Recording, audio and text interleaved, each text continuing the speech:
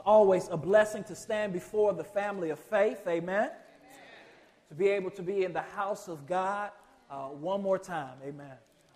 Just earlier this morning, as I was getting ready for worship, got numerous of contacts or text messages of people telling me to pray for them as they were not able to make it to worship because of their illness or a family member's illness, amen, or because of a circumstance that was going on in their life. And I prayed for them. And after praying for them, I just took the time just to thank God for this day, because it is truly His grace and His mercy that has allowed all of us to come together to worship, amen? And every time that we have a chance to gather together with the family of faith, and every time that we have a chance to listen to His word together, every time that we have a chance to encourage one another, may we do so with gratitude and thanksgiving, knowing that tomorrow is not promised, our next second is not promised.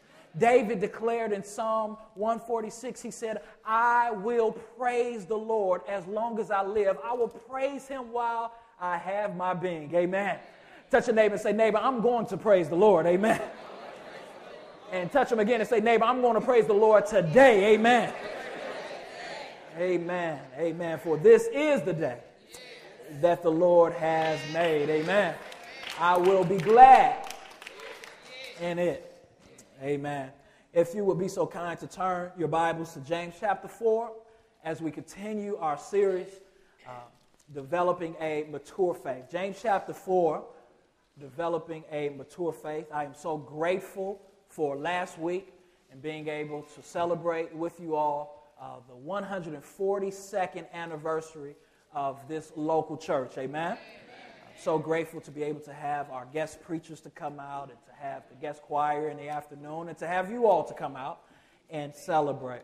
I'm also grateful for the way that this week has went. On Wednesday, we had our Ask the Pastor question and answer service, and I thought that it went great. We had a wonderful turnout. Of course, that's the time when you all get to ask myself and the rest of our ministers any question that you want relating to Scripture and relating to life, and we get to answer it on the spot, amen. And I thought that went well. I'm also grateful for those who took up the mantle yesterday and went out in the community with us as we went to a local community and shared the gospel, went door to door, and just talked to people about Christ, amen. And I'm so grateful for the conversations that came out as a result, for the confession of faith that came out as a result, and prayerfully we're praying for that brother's heart that the Lord will continue to work on him and save him, amen. So I'm grateful. I'm grateful. This year is truly the year of courage. That's our theme, amen. Don't let this year go past without you doing what God has called us to do, and that's be courageous for the Lord, amen. Tell somebody, say, don't miss it, don't miss it, don't miss it. Amen. Amen. You do the same thing, you get the same results, amen. Amen. You stretch yourself a little bit to do more, you grow, amen. And God helps you to grow. He prunes you. You know what it means to be pruned, amen. It means to be capped and cut, amen, and nurtured. James chapter 4, verse 11 through 12, the precious, authentic, inerrant, sufficient, powerful Word of God reads, do not speak evil against one another, brothers. The one who speaks against a brother or judges his brother speaks evil against the law and judges the law. But if you judge the law, you are not a doer of the law, but a judge. There is only one lawgiver and judge, he who is able to save and to destroy. But who are you to judge your neighbor? Amen. Amen. You may be seated in the name of Jesus. As we continue our series, Developing a Mature Faith, today we want to pick up this topic that James has been talking about all throughout the book, but specifically we see him emphasizing in James chapter 3, which is how to control the meanest member of the body. Amen. And we know that in James chapter 3, James tells us who the meanest member of the body is. And he says these words in chapter 3, verse 6, and the tongue is a fire, a world of unrighteousness. The tongue is set among our members, staining the whole body, setting on fire the entire course of life, and set on fire by hell. Amen. Throughout the book of James, we see this emphasis as he's writing to this church, these dispersed Jews, and telling them the importance of submitting and humbling ourselves to the Lord in order that we would honor him with our mouths. And the reason why is because Jesus said that from the abundance of the heart, from the abundance of the mouth, from the abundance of the heart, amen, our words come, okay? So from what we speak, what's in our heart is what our words deliver. About 2 weeks ago, one of my sisters, my youngest sister, her name is Faith. I have two sisters, one who is older and one is younger. And one of my sisters called me, and we were talking on the phone. And I love both of my sisters dearly. My sister Faith just calls me probably just every day, every other day. And if I don't talk to her, the next time I talk to her, she's going to remind me that I didn't talk to her the day that she called. And one day she was talking to me and getting on me about not calling her the day before and just telling me all that fun stuff that is going on in her life in the 8th grade. And I began to ask her a specific question. I said, well, how was school? How's school been this week? And normally she goes into a long rant about how school was. But this day she just stopped and paused for a minute and said, it's okay. I said, just okay? She said, yes, just okay. And she tried to divert the subject and change the subject to something else. And I said, well, let's talk about that a little more. Why was it just okay? And she told me about something that had happened at school that really disturbed her. She said that there were a group of ladies who were close friends, and that one of the girls that was in the group was jealous of another girl, and everybody knew it. So this girl went to the rest that was in this group and started a horrible rumor about the other girl.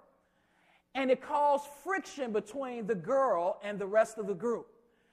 And Faith began to tell me that as a result of it, one day the young lady who was being persecuted, so to speak, by the other girl and the rest of the girls in the group had glue put all in her hair.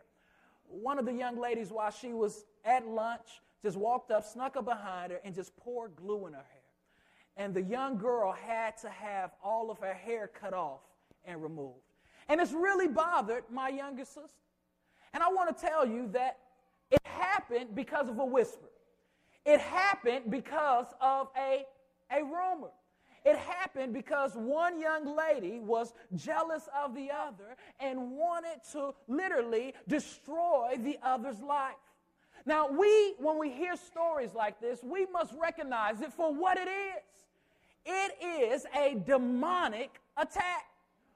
Whenever someone uses their tongue to destroy another person, Satan is behind it.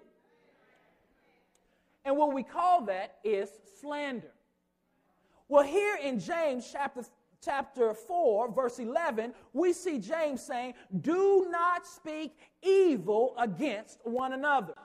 Now, do not speak evil against one another. James, in these two verses, used that term 3 times. In the Greek, that word speak evil against another is the word kataleo. Kataleo. And it means to slander. It means to deform someone's character. It's what we call here in the United States defamation of character. And defamation of character is when a person speaks or attacks the reputation of someone else by publishing false and malicious things that slander and that injure. And James is saying, do not slander, do not deform another brother's character.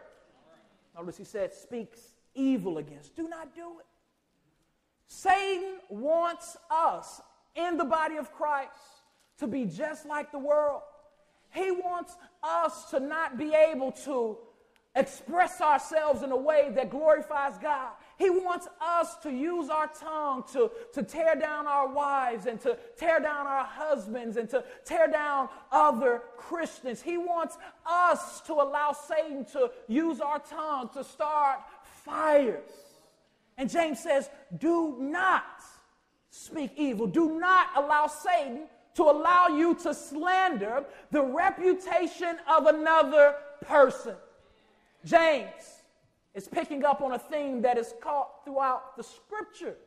In Genesis chapter 3, we see that Satan, whose name means accuser, whose very name means slanderer, is found in the Garden of Eden talking to Eve about God.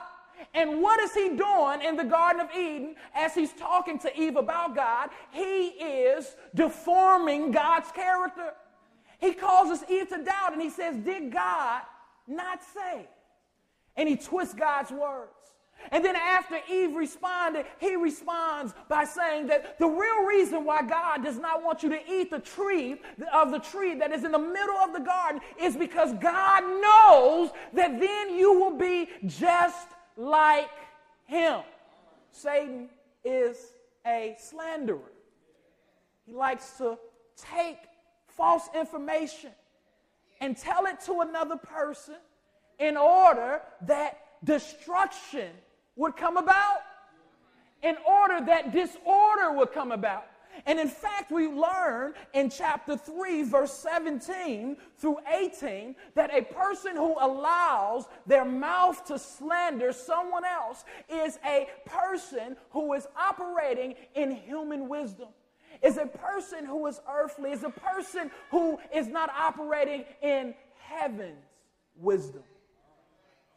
In Revelation chapter 12, we read, the Bible says that Satan stands before the throne of God daily, accusing the brethren. Satan's job is to stand before God daily and remind God of how imperfect we are as Christians. He's an accuser. He's a slanderer. And one thing I found about Satan is the type of accuser. He's the type of slanderer that doesn't do it in the open. He doesn't seek to deform a person's character when that person is present or when there are a lot of people around. But rather, Satan likes to come in a whisper. He likes to come in a soft voice. He likes to come when the person can't defend themselves. John MacArthur, a famous pastor who many of us, or some of us in here, we may be holding a Bible that says John MacArthur Study Bible. A wonderful pastor out of California tells the story about how he had got a phone call one day in the middle of the day, and one of his pastor's friends called him and said, have you heard about the verbal lynching that's going to occur later on today? And John stopped and said, no, I haven't heard about it. He says, you haven't heard about it? He says, no, I haven't heard about it. He says, yes, there is a conference call that's going to take place tonight, and all the pastors in California who don't like your ministry are going to come on a conference call, and they're going to talk about what particularly about your ministry they don't like. He said, really? He said, yes, all the pastors know about it. So he said, well, give me the phone number to the person who's heading this conference call. And John MacArthur gets on the phone, and he calls the person, and he says, I heard that tonight you guys will be discussing my ministry and talking about the areas that I fall short and what you don't like about my ministry. And the guy said, yes, that's true. He said, well, can I come? Can I dial in as well? He said, no, we prefer you not be able to hear it. John said, I'll tell you what. You guys can come down to my church later, and I can have a question and answer session, and you can ask me anything you want about why I take the stances that I take. He said, the guy said once again, no thank you, and hung up the phone. Isn't that funny? Isn't that how Satan works? Satan does not want us to be able to have open and honest communication with one another. But rather, Satan would rather us not be present, not to confront one another in order that things can get stirred up. In fact, the proverb says these words. Proverbs chapter 18, verse 17 says, the one who states his case seems right until the other one comes along and examines it. You know, I found that to be so true in my life, and I'm sure you found that to be true in your life. Someone comes to you and they're talking about another person. They're telling you about what another person did and how another person acted. and how this person is just this horrible, horrible person, and they don't love you, and they don't care about you, and then they seem right, and you're upset with them, and you're saying, I can't believe that they would do that to you. But then sometime later, you have a conversation with the other person, and you see that the story really was not presented in a true way. We have to be careful and make sure that we are not allowing Satan to cause us to deform someone else's character, to call us to speak evil against another person. God has created us to be the body of Christ. He's created us to be his people, and he wants this church and every church to be a place that displays his character. And his character is not the character of a slanderer. In fact, that's what I like so much about God. I like about God that when I take something to God, I don't have to worry about God taking it and telling it to somebody else. And I also like about God is that throughout the scriptures, God does not go and whisper something to another person about another person, but rather God goes to that person themselves or sends a prophet, and that prophet goes to that people. God is not a slanderer. Today, James challenges us to use our tongue once again to glorify God. And I believe that there's 4 things that James emphasizes in this text that I want to draw out really quickly in order that we can continue to control the meanest member and glorify God with our speech. And the first is found in verse 11. He says, do not speak evil against one another, brothers. The one who speaks against a brother or judges his brother. I want to pause right there. James put an emphasis here on the word brother, in Greek, the word adelphoi. And what he's doing here is he's showing us that if we are going to glorify God with our lips, that we must know, or we should know, what that person should mean to us and does mean to God. What the person should mean to us and does mean to God. When we speak against another Christian, we are missing something that is important and really integral in our growth, in our relationship with God. He says brother repeatedly in verse 11 in order to emphasize that this person should mean a lot to us. A person whom God has saved, a person whom God has delivered, a person whom God has adopted into his family should mean a lot to people whom God has saved, to people whom God have adopted, to people whom God has purchased. We are brothers. Now, this term that James uses, when he uses this term, brother, specifically here in this context, he's not just talking about men. He's using the term brothers in the same way that we use the term guys. You walk into a room full of people and you say, what's up, guys? They're just talking about the guys. There can be some ladies there too. So he's saying that we should be careful not to speak evil against our brothers and sisters in Christ, because they should mean a lot to us. There should be a special connection between two people who both profess Jesus Christ as Lord. There should be a deep intimacy that's automatically there as a result when someone testifies to you that they believe that Jesus Christ was born of the Virgin Mary, that Jesus Christ walked the earth for 30 years and was sinless, that Jesus Christ died upon Calvary's Golgotha's hill and substituted himself for us and allowed God to satisfy himself by bruising his own son. There should be a special feeling of intimacy when we hear someone saying that they believe that Jesus was resurrected and that he did ascend into heaven and that he is now seated on the right hand of God making intercessors for me me and for you. There should be a special feeling. We should remind ourselves that that person has now come into the fold, and the way that they came into the fold was not as a result of their own works, but it was a result of grace and God giving them the faith to do something. There should be a special relationship and a special reminder that this person is a royal priesthood, a holy nation, a peculiar people that has been set aside, that has been called out to shout forth the praises of him who's called us out of darkness and into his marvelous light. James says, my brothers, my sisters, you should know that this person whom you are tempted to speak evil against when they are not present, you should know that God has done a work in their life, that they once were not a people, but that they now are God's people, that they once did not have mercy, and that they are now the recipients of mercy. James is saying this fighting, this squandering that goes on between believers, it shouldn't happen because you are brothers. You have been adopted into the same family. Now, for some of us, that's hard for us to get with because our natural families are in such a chaotic state. And I'm going to say for most of us, amen.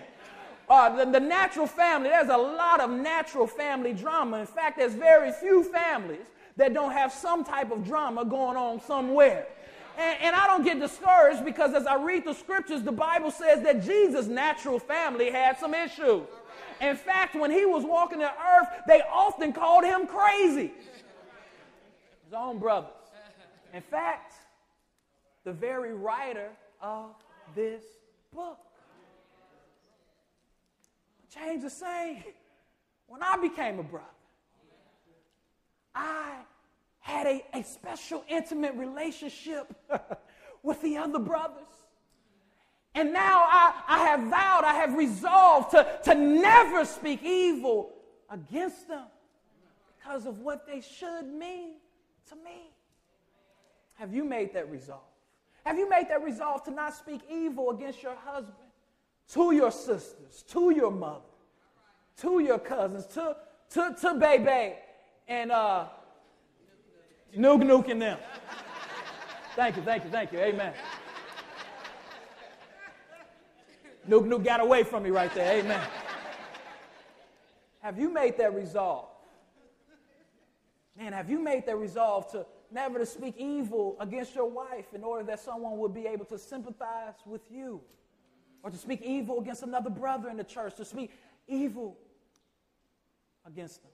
But there's a second part of that point. Number one, it says what that person should mean to us and does mean to God. What does this person mean to God?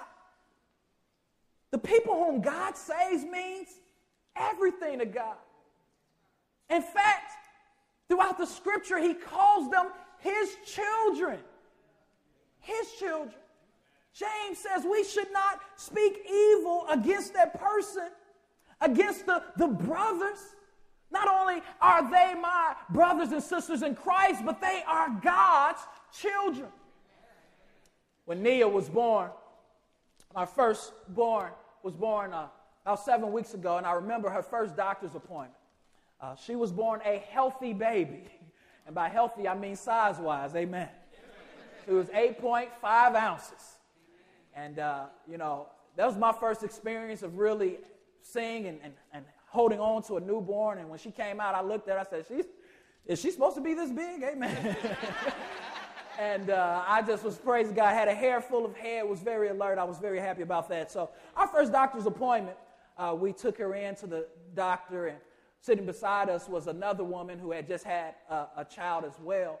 And she said, "Oh, how old is your baby?" And I said, "Well, guess." And the guy said, "Man, she's about, 2 months?" I said, "No, she's about 4 days old." So the guy began to make a little wisecrack. He said, "Well, I sure don't want her to get in a fight with my child." And I said, "Okay, that was funny." Then he made another joke. I said, "All right, 2's cool." And then I gave him that father look.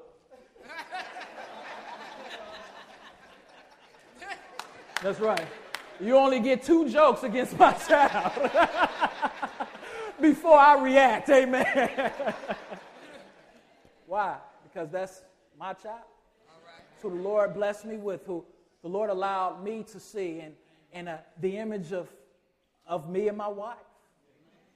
God says when we speak evil against another person, let's not even bring up a Christian, but when we speak evil against anyone, we speak against the one whom God has formed, whom God has created, who is made ultimately in his image, and God is not okay with that. Whoever it is in God's sight is beautiful. He's the one that gives us the shape of our eyes and the shape of our nose and the shape of our lips and the shape of our body. He's the one who formed us and who intricately made us and who knew us before we were even placed in our mother's womb. And James was saying, I dare you to talk evil against someone, let alone to speak evil against a brother, the one whom God allowed and thought about and who predestined before the foundation of the earth. I dare you to speak evil against the one whom I allowed my son to come and to humble himself and to put on human flesh and to die and to take whips for them. I dare you to speak evil of the one whom I have purchased, my child. Matthew chapter 18, we read these words. Matthew chapter 18, verse 1 through 5. Read about how Jesus cares about his child and his children.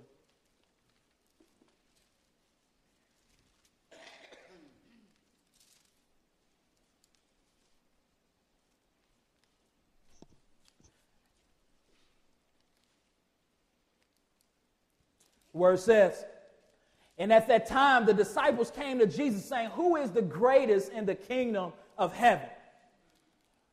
And so often I just wish Jesus had just said, none of y'all. But he didn't, amen. Constantly asking this question to him, amen. But this time he says, and calling to him a child, he put him in the midst of them and said, truly I say unto you, unless you turn and become like children, you will never enter the kingdom of heaven. Whoever humbles himself like this child is the greatest in the kingdom of heaven. Whoever receives one such child in my name receives me. But whoever causes one of these little ones who believe in me to sin, it will be better for him to have a great millstone fastened around his neck and to be drowned in the depth of the sea. See how much Jesus cares about his children? Jesus says that the greatest in the kingdom is the one who humbles himself as a child, is the one who is constantly coming to me as a child. He's not talking about as a physical child. He's talking about in spirit, a person who is poor in spirit, a person who mourns over their unrighteousness, a person who is constantly crying out to the Lord, like Paul said in Romans chapter 8, Abba, Father, is a person who depends on God more than themselves, who realizes they cannot save themselves, that their works is not good enough, but is the person who accepts him by faith and who believes in him by faith. He said, this person is a child, and the one who offends one of my child, the one who offends the one who is saved by grace through faith, the one who offends this person, he says, better that person die a horrible death. I think there's a call from the Lord today directly to our hearts. And that call to the Lord today is to remind us of how much he loves us. And to remind us that we should daily remind ourselves as we deal with each other. Yes, we're all sinners. Yes, we all fall short of the glory of God. Yes, there's some things about me that annoy you, and there may be some things about you that annoy me. But there's a bigger yes, and the bigger yes is yes, we are God's children. Well, Paul throughout his letter says, bear with one another. Second thing we see in this text that James is emphasizing that we ought to remember that when we defame people, we speak against God's royal law. When we defame people, we speak against God's royal law. Look at the text. Verse 11. The B clause, the one who speaks against a brother or judges his brother speaks evil against the law and judges the law. judges the law. What is James talking about?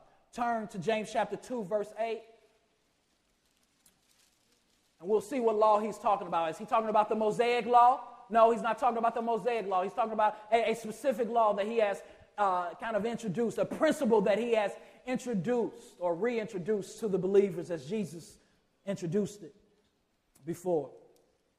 Verse 8, if you really fulfill the royal law according to Scripture, you shall love your neighbor as yourself. You are doing well. You are doing well.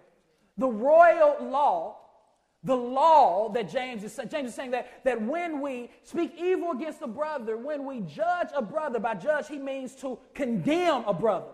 When we speak about a brother as if they're already condemned, as if they're headed to hell, as if they are nothing, or as if they are less than a child of God, as if they mean nothing to us. He says, when you do that, you judge the royal law. You judge the law of God. In other words, you set yourself above the law that says, love your neighbor as yourself.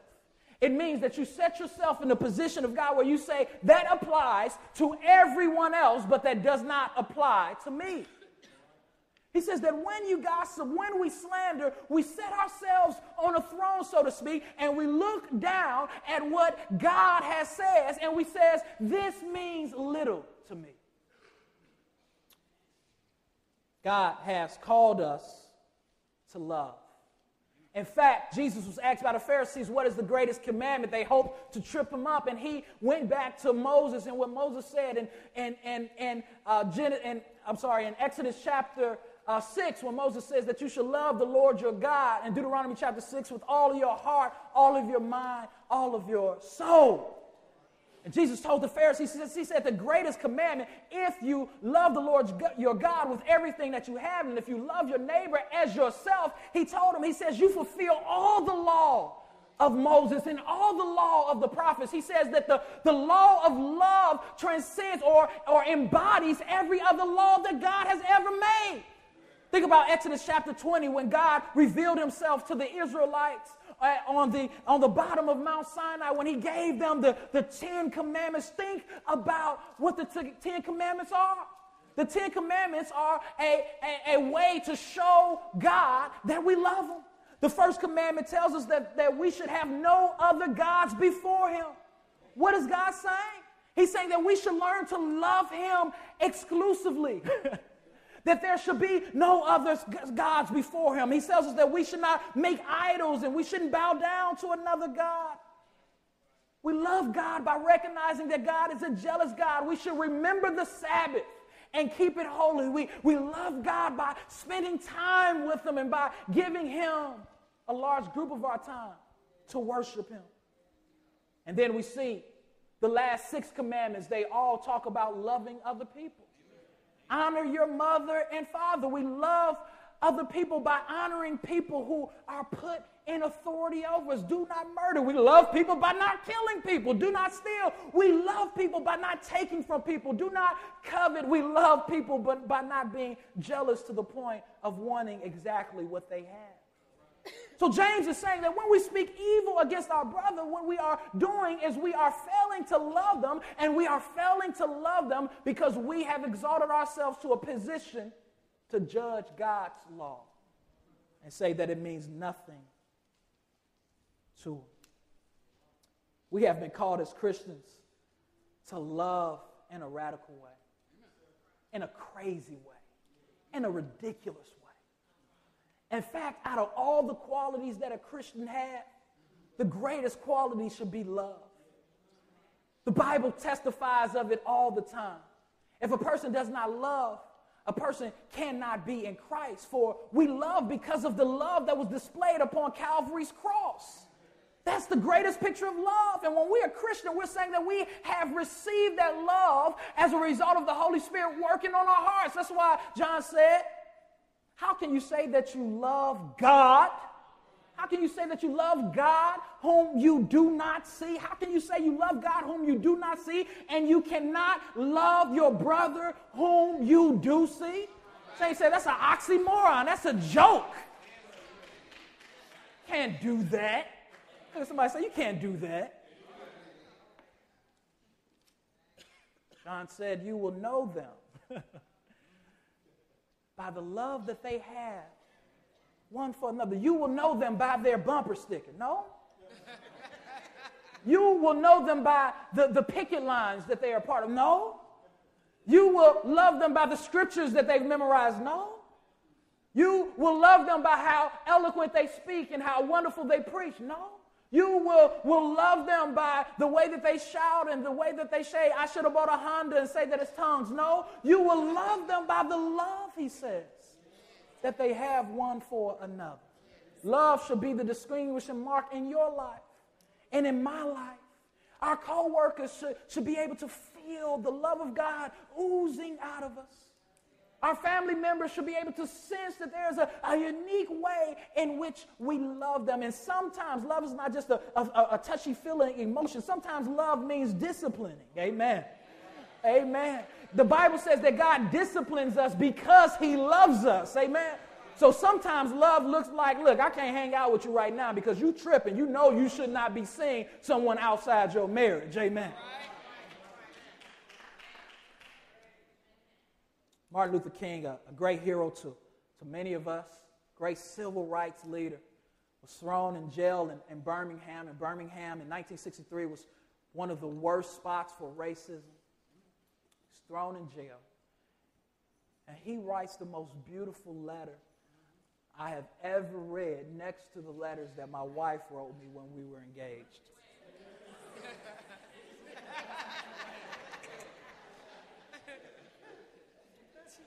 And while he's in the Birmingham jail, he has been put in jail for loving people. And he's being accused by the ministers in Birmingham for being an extremist. And this is how he responded in that letter. He says, was not Jesus an extremist for love?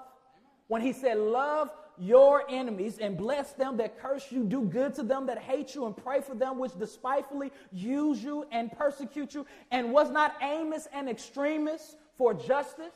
When he said, let justice roll down like waters and righteousness like the ever-flowing stream? Was not Paul an extremist for the Christian gospel?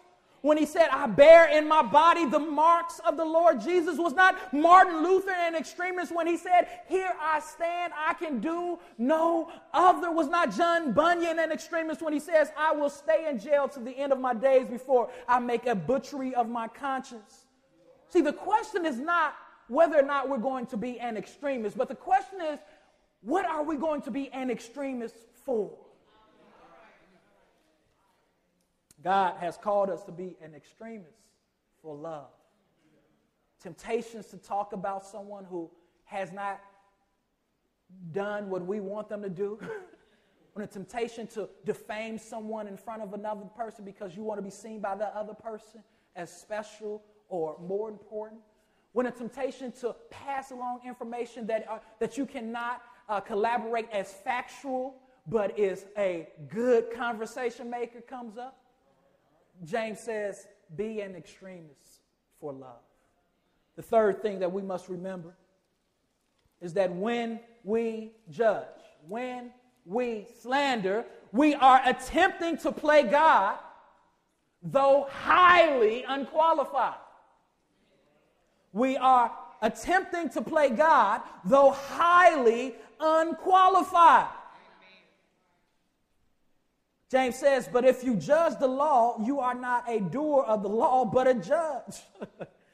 Who can judge God's law but God? He's saying we're trying to be the fourth person of the Trinity. Then he goes on, verse 12, there is only one lawgiver and judge, he who is able to save and destroy. But who are you to judge your neighbor? In other words, who do you think you are? Now, I want to be clear in saying this, that when James talks about judges, we have some people, the world tends to say a phrase when we try to talk to them about Christ or about something being wrong, they say only God can judge me. And normally what they're saying is you can't call me out on my sin, okay? And I say this, to the world, our job is to call them out on the sin, is to lift up the scriptures to them, but to let them know that we were once sinners like them, and we still are sinners, but repentant sinners. So that's not necessarily true, okay? Now, it's true that we can't judge them to the point of condemning them to hell. We can't say that you might as well be in hell right now, but what we can say is if you continue to live this way, you are headed to hell, all right? Because that's the gospel. And then Jesus does teach us in Matthew chapter 18. He tells us that as Christians, we are to hold one another accountable. So James is not saying that we can't hold one another accountable and we can't call out sin in each other's life. All right? That's our job as a church to do it. The Bible says that if your brother offends you, or if your brother is doing something that is not right, he says you go to your brother, you lovingly rebuke your brother. Now notice, you're not going to someone else and saying it about your brother. You're going to your brother and you're telling your brother that this isn't right. Something's weird here. This is a sin. God's not pleased. I wouldn't do that if I was you. And if your brother does not listen to you, James says you go and you get 2 others and you bring them back to him and you all hold that person accountable. And if that person continues to habitually sin and continues to go against Scripture, the Bible says that then you go and you take the matter before the church. Why? Well, Paul says because a little leaven destroys the whole lump. Well, what he means is a habitual sin that is uncared for. So when a person is in a state of sinning and enjoying it, see, a Christian, we sin, but we should not enjoy it. Okay? We should not enjoy it. Like Achan, when he sinned and he buried the treasure, that's how we should be, amen? We should be wanting to bury our treasure. It should not be a good thing. We should recognize that it is bad, and we should repent from it. So the Bible does tell us to hold people accountable. That's not what James is saying. James is not saying that we can't hold people. We are to hold each other accountable in a loving way. But James is saying that we should not look at a person and play God. Meaning that we shouldn't just look at a person and then all of a sudden go to another person and say, you know what? Sister so-and-so did today in Sunday school quote Psalms 1. She quoted all 6 verses. But the reason why she quoted those 6 verses is because she was trying to show off. That was her motive. Or, you know, my brother called me today. I ain't heard from him in 2 weeks. I know the only reason he called me is because he wants something from me. Now, that may be true of most people, amen. Maybe that wasn't a great example, amen. But it's us saying that I know what's really behind this person. Even though there's no evidence, even though there's no sin that I can see, I have a right to talk negative about this person because I know something is wrong.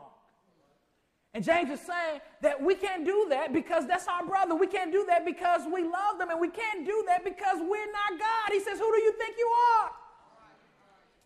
Charles Swindoll, a wonderful preacher, a wonderful pastor and evangelist, tells the story of how one day he was out of town going to a church, and there was an elderly gentleman, a seasoned gentleman came up to him, and he was with his wife. He says, sir, I want you to know that I am so glad to be here. I'm going to sit on the first row every night of this revival. I have been so excited that you were coming in town. You're my favorite preacher, and to be able to see you in person, I'm just looking forward to it. And Charles Swindoll says that he was excited and he was happy. And the first night of the revival, as he took his text and started preaching, he noticed that the gentleman was knocked out and he was asleep. And he went home and made mention to his wife. He says, this man came to me and said all these wonderful things, and he's asleep while I preach. Second night of the revival, he's preaching, and he noticed that the man is asleep again. Goes back to his wife and complains. Third night, same results. So finally he says, tonight I'm going to call him out. I'm going to go up to him. I'm going to tell him, you waste your time coming down here and you sleep through the sermons. But right at the end of the sermon, his wife came up to him. He says, sir, I want you to know that this has meant the world to my husband. My husband is dying, and he should really be in a hospital right now. But he wanted to hear you preach before he died. It's funny how many times we judge people, how many times we criticize people, and we call people all kind of names without ever really asking them what's really going on. It's funny how we run and tell other people about a person, and we paint them in a horrible image without ever loving them enough to think that maybe there's something else going on. James says, you're not God. I'm not God. We can't play God. And the final point that we see here is not going to be found in the text, but it's going to be found throughout the Gospels. And this is this. Is when we slander, when we judge someone, we persecute Christ. We persecute Christ. In Acts chapter 9, verse 4, we see Saul, who of course is later renamed Paul. And Saul has been persecuting the church, terrorizing the church. And the Bible tells us that as Saul is going to Damascus with an edict, with permission to continue to persecute Christians, that God knocks him off his animal. And as he hits the ground, he hears the voice of Jesus, and Jesus asks him a question. He says, Saul, Saul, why do you persecute me? He didn't say, why are you persecuting these people? But he says, why are you putting your tongue against me? Whenever we use our tongue against a Christian, may we remind ourselves that we are not persecuting just that Christian, but we are persecuting Christ. For that Christian is a part of his body. God will give us the grace. He will give us the grace to hear his voice in those times, to hear in his spirit, do not persecute me. He will give us the grace to remind ourselves that this person has been purchased by me. May we remind ourselves that the slanderous tongue is the reason why Christ was crucified. The Bible says that as Judas betrayed Jesus, that Jesus was taken before Cephas in the Sanhedrin, and as he stood before them, there were people who came up with false accusations against Jesus. There were people who spoke lies against Jesus because they had selfish motives and selfish desires. Satan was behind them, but they wanted to see Christ die because they could not do what Christ could do. And I found out that a lot of times when people come to me with garbage, and when I am tempted to go to someone else with garbage about someone else, it's because I have a selfish motive. And may I remind myself that when I slander, when I gossip, when I use my tongue against people and against Christians specifically, that I am using my tongue against Christ. Jamal, why do you persecute me? But I praise God for the gospel of Jesus. For the gospel of Jesus tells us that there is no sin that is too great for Jesus to help us to overcome.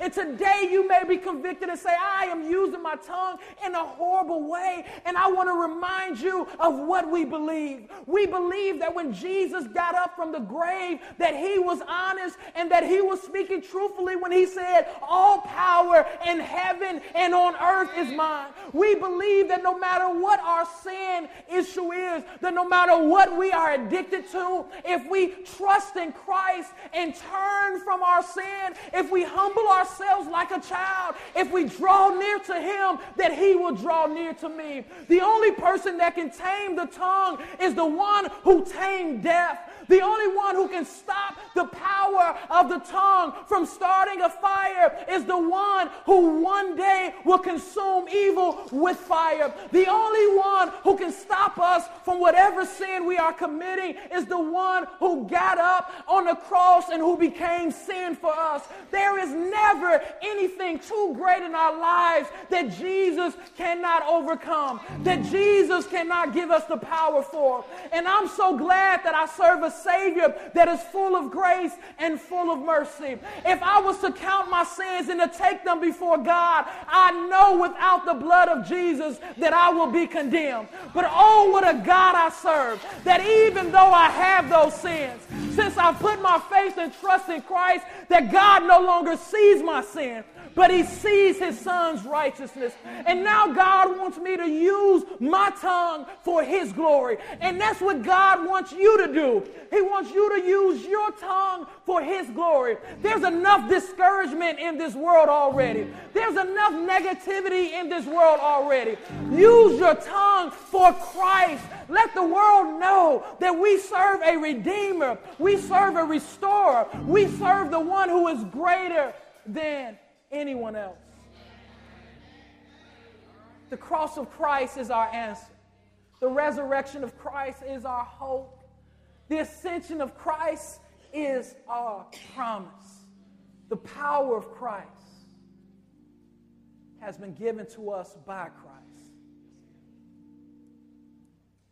As we close this sermon, I want to call you to search your heart and ask the Lord, Lord, how am I using my tongue? How am I using my tongue? Let us pray. Gracious Father, I thank you, Lord, for your word, which is so true. I thank you, Father God, for your word, which sanctifies and edifies. I thank you that you desire out of us, Father God, fruit. You desire out of us, Father God,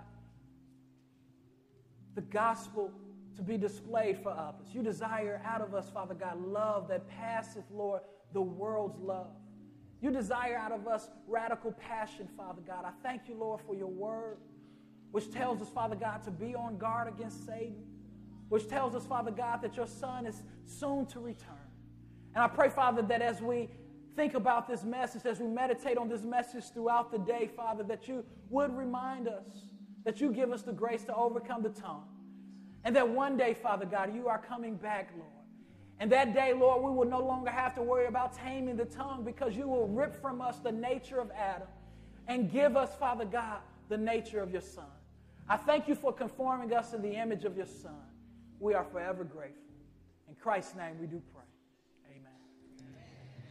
At this time, the doors of the church